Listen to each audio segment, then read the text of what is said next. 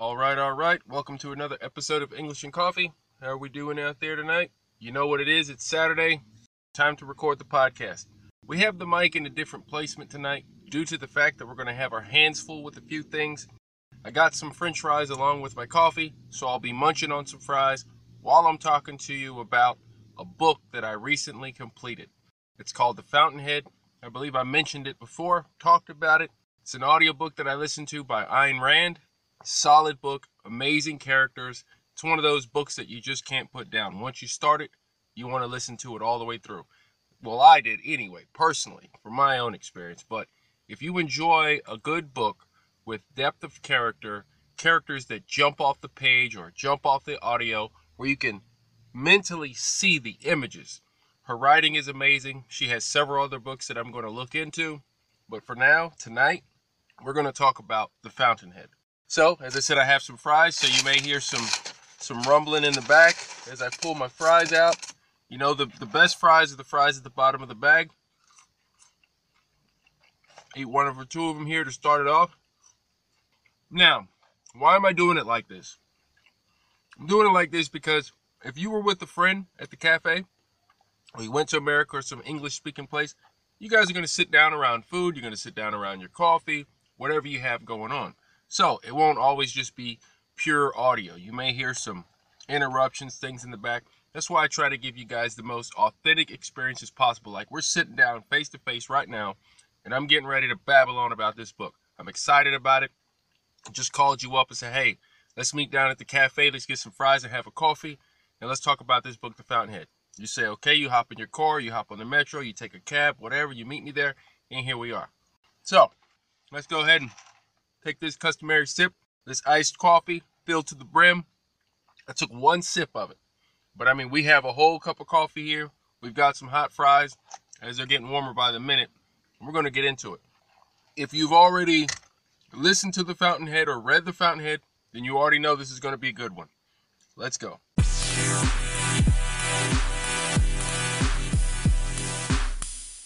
Had to pause for the cause for a quick second. You know, there's always some riffraff that comes on just as soon as we hit record, but that's what it is. We can't control everything except ourselves, right? So, The Fountainhead. What is the book about? See, I don't want to ruin the book for anybody that's curious about it, anybody that may listen to it, so I'm going to tell you about the characters. But first, I'll tell you what the book's about. The book's about objectivity, being objective to what's going on. Basically, having a vision, having a plan, having a vision, and not being corrupted by others. And this is explained throughout the characters and their interactions in the story.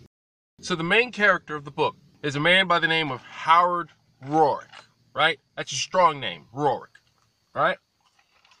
This guy, I don't know what it is about him, right?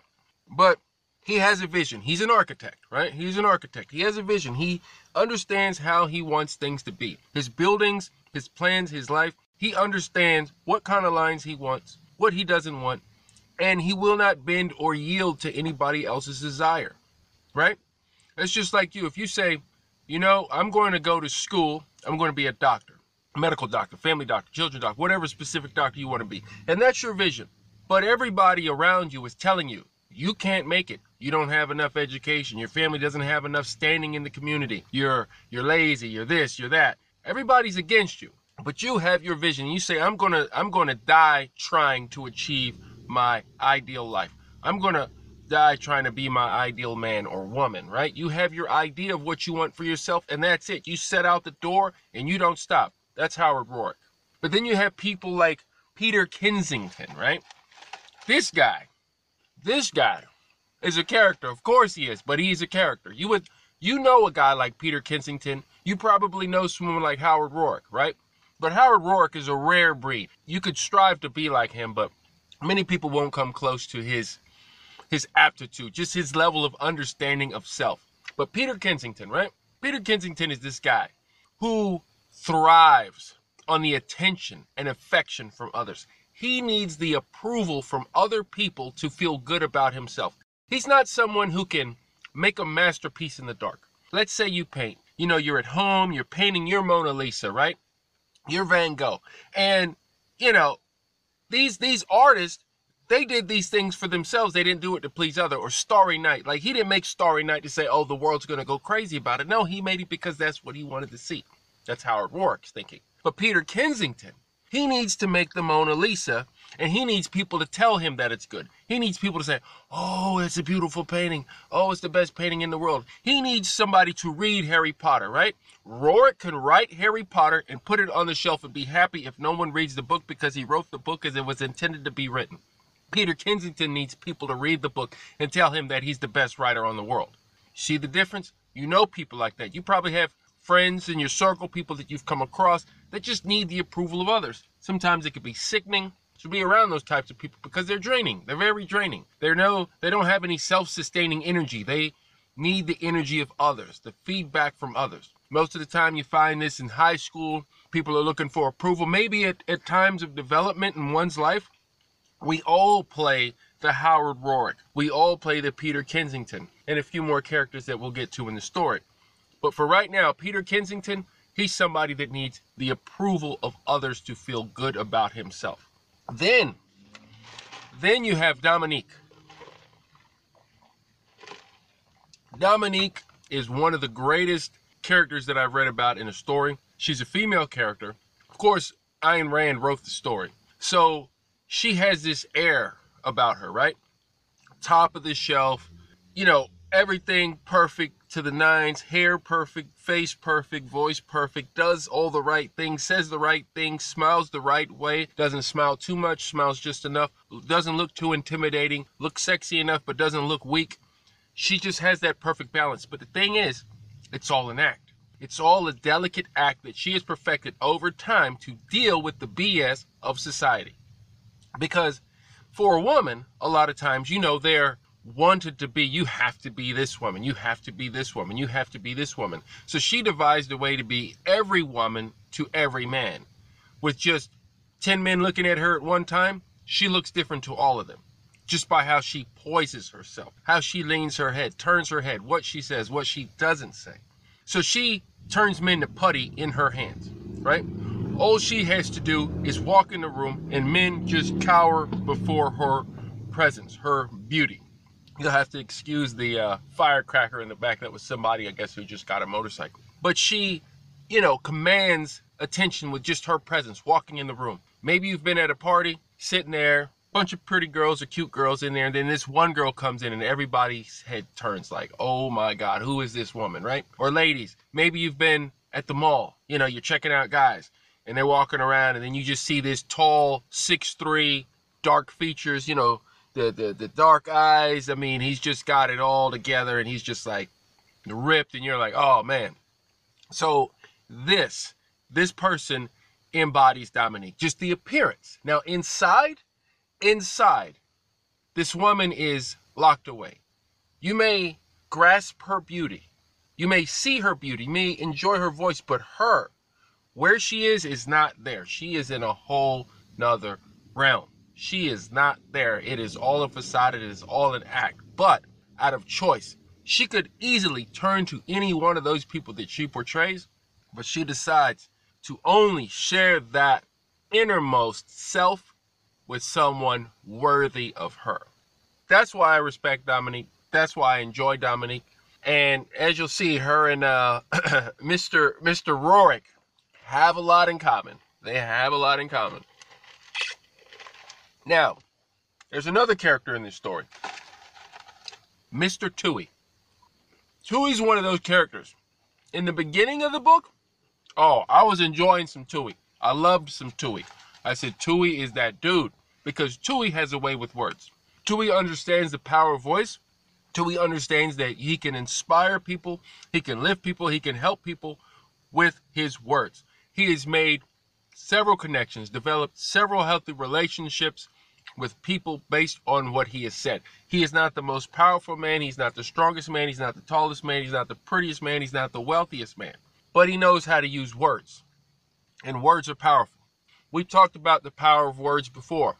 Just like right now, we're on this podcast, right? I'm talking to you. I'm inspiring people right now. Some people are feeling like, hey, let me work on my English. Some people are like, maybe I need to back off the English. Whatever. But listening to me as we're exchanging ideas, It's in audio form, but as you're listening to this, your mind is taking this information in. Maybe even information that you're not even thinking that you're absorbing right now. You're like, okay, it's just English, but here we are talking about the Fountainhead. So if you listen to this and then go read the Fountainhead, you were inspired to read the Fountainhead based on what you heard. So that's why I always try to give positive quality information. But Tui, Mr. Tui is a manipulator. Tui has learned the dark arts of communication. Tui uses his voice, his platform, his stage, his persona, his prestige, his presence to control and manipulate others that have what he wants. Tui will not go out and make $1 million. Tui will use his words to meet a millionaire and make the millionaire spend $1 million on what he wants. That's Tui. Tui is like a disease, like a plague. He comes in and he just exudes his nasty web through everyone, into everyone, and makes it all interconnected till it's just this mess of chaos that makes people unrecognizable to themselves. Who you were before you met Tui is not who you're going to be after you leave Tui, or Tui leaves you. Tui will drain you dry just like a spider. But you don't know you're being drained. You don't know you're being drained. That's how crafty Tui is.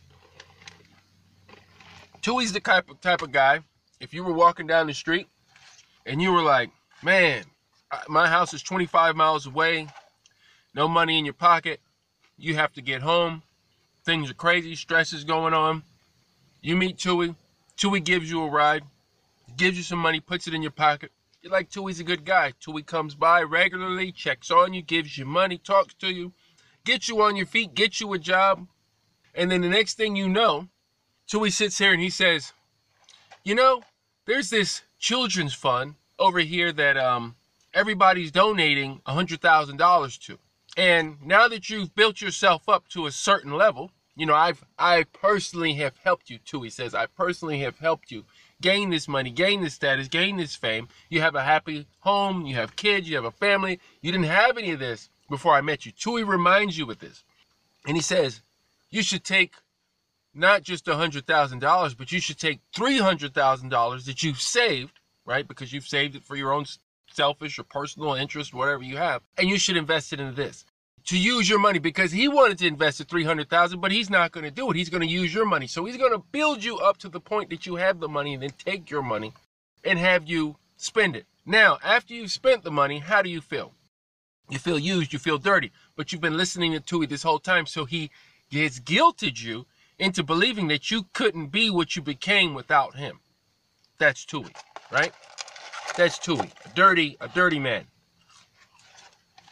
Now, the interesting thing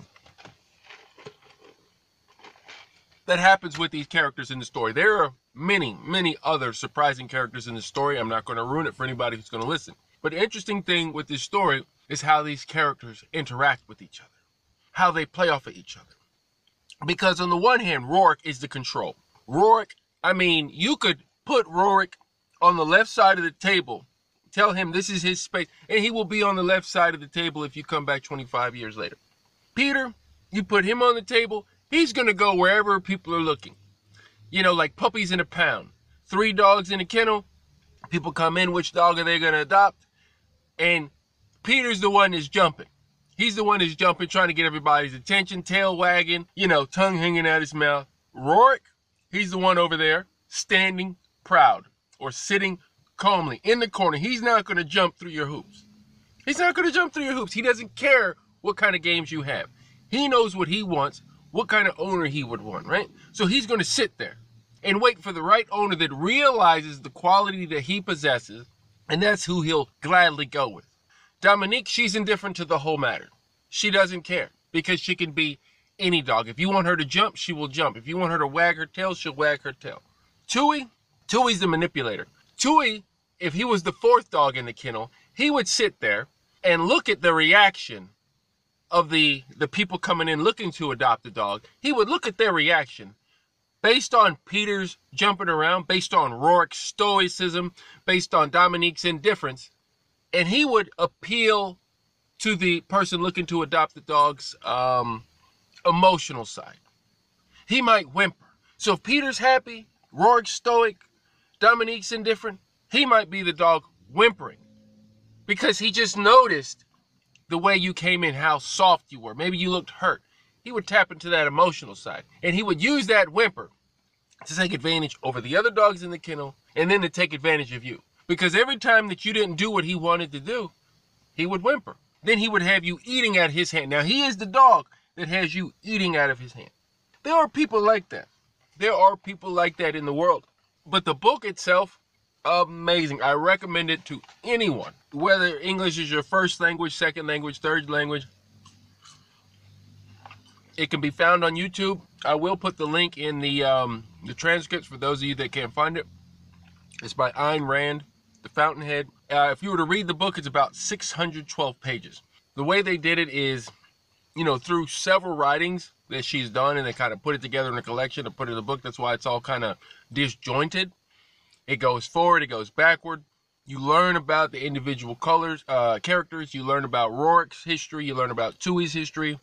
You learn about Dominique's history. You learn about her father. I mean, there's so many people in this book. And there's a court hearing. I mean, I'll say it's a love story. It's a love story. It's a tragedy. It's a story of triumph. All of this at the same time. I mean, you would swear you were sitting down to a movie just by listening to it. Just by listening to it. It's probably take you 25 hours to listen to the whole thing. Probably take you about 25 hours to listen to the whole thing. But it will be 25 hours worthwhile. Right? Now, what did I take from this book? What did I get from this book? The reason I read this book, right, listen to this book, was because it was a recommendation from someone else. A recommendation from a trading community that I, look to for information, insights, tidbits to help me with my trading. One of the guys in there recommended that book. I listened to the book, blown away. Blown away. Because for me, Howard Rorik is that dude. You can't do anything with him. You can't do anything with him. He is just that dude. Like, just the way he enters a situation, the way he speaks his mind, he's not apologizing for any of it. He just says it like it is. Not rudely, not crass, not nasty, not mean, not vulgar. He knows what he wants. He takes nothing less. He would be broke on the street walking as a bum before he took something that would compromise his integrity. A lot of people out here in the world, integrity means very little to them. You see them sell their souls all the time. And I use this as an expression. Selling one's soul, in this sense, would be compromising your moral self. Now, the challenges that a character like Rorik runs into is that it's difficult to get along with others. If you're around a bunch of people pleasers, they want to make people smile, they want to make people laugh, and here you are, don't care about it because you only want to make yourself laugh, and you see your vision, and you're not going to play games just because other people want you to dance through hoops and do all this stuff like that. It's going to be very difficult to get along with those people. Now, if those people are the ones in power, the people pleasers and the Tuis of the world, it's going to be very difficult. But in the end, you'll be happier with yourself because you maintained your integrity. That's like people who go out here and maybe the holistic people who have a spiritual quest. And there was one guy I saw a video on, he had stuck his hand up and he held it up there for years. I hope the guy is still alive, but for years till his arm atrophied and everything, but it's up in the air.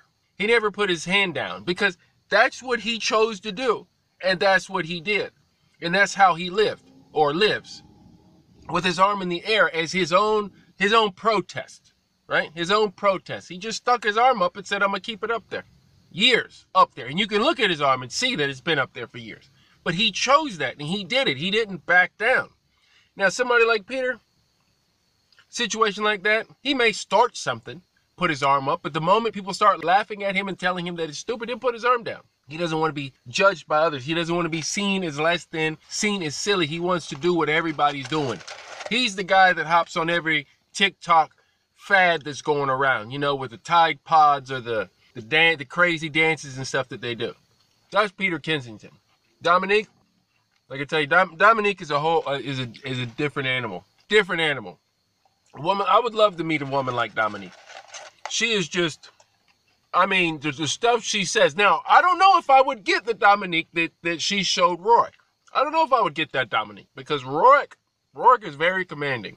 Rorik doesn't say much, but he commands a lot from others. He commands the best of them. He commands the true them. He'll let you slap him around. He'll let you say what you need to say, get it off your chest. You just have to meet this guy. You have to meet Howard Roark. I'm telling you. Listen to it. You know, it's great for your English. Great for your English in the fact that the author, the narrator, well, not the author, but the narrator, the guy who narrates the story, speaks in clear English, perfect, native level, nice book, colorful grammar, very descriptive. You can see it as you listen to it. It's fluid. But that's my recommendation. I mean, I still have coffee here. I still have fries, but I think that was a good rant on a good book. Couple fries. You know, my fries are cold now, but it doesn't matter. I wanted to share this with you guys, tell you about a good book. Maybe you'll get into it this weekend. And you know, the transcriptions for this podcast will be on my website. So if you want to go back and look at my commentary, I'd love to hear your commentary about the book or read your commentary about the book. So if you do listen to the book or read the book based on my recommendation, reach out to me. Let me know what you think about it. One more thing before I get out of here. The weather is changing. We just had the first cold snap. That's what they call it here, cold snap, when you had that first little frost blow through. Trout are running, all that good stuff in the back creeks. But with this change in the weather, as the leaves are turning brown, right? I looked out the window the other day, and all I heard was California Dreaming Song, because this is that time of year. But as the season changes, the world will change with it. Take a time to look at your goals, see where you're at. You started the year. Here it is as we're closing the year. You got about what? September, October, November, December. You got about three and a half months left. Time to go ahead and tie up those loose ends. See where you're at. Take a little snapshot. I would say if you've never recorded yourself in English, like your voice, how you sound, your pronunciation, or your reading, go ahead and do a snap now. Record something with your phone, your computer, whatever you got, tablet. Listen to it next year this time. Read the same exact text. So I would say go ahead and find any text, right, that's challenging for you at this point. Read it, a little piece of it, maybe about 5 minutes, 3 minutes, and work on that from here to next year. And when you read it, you'll see a big gap of the difference. Because a lot of people, you know, you do stuff day to day, and you're like, well, dang, I'm not really having any true change, any true progress, true growth. But just like children, you can't see them grow on the day-to-day basis. One day the kid's shoes don't fit anymore. One day the shirt's too small for him. You know, but the aunt or uncle who hasn't seen the kid in 6 months come back and say, dang, you grew 3 inches. The mother couldn't see it because it's happening gradually every day. So just take that with you. I enjoyed you all. And I will see you in the next one.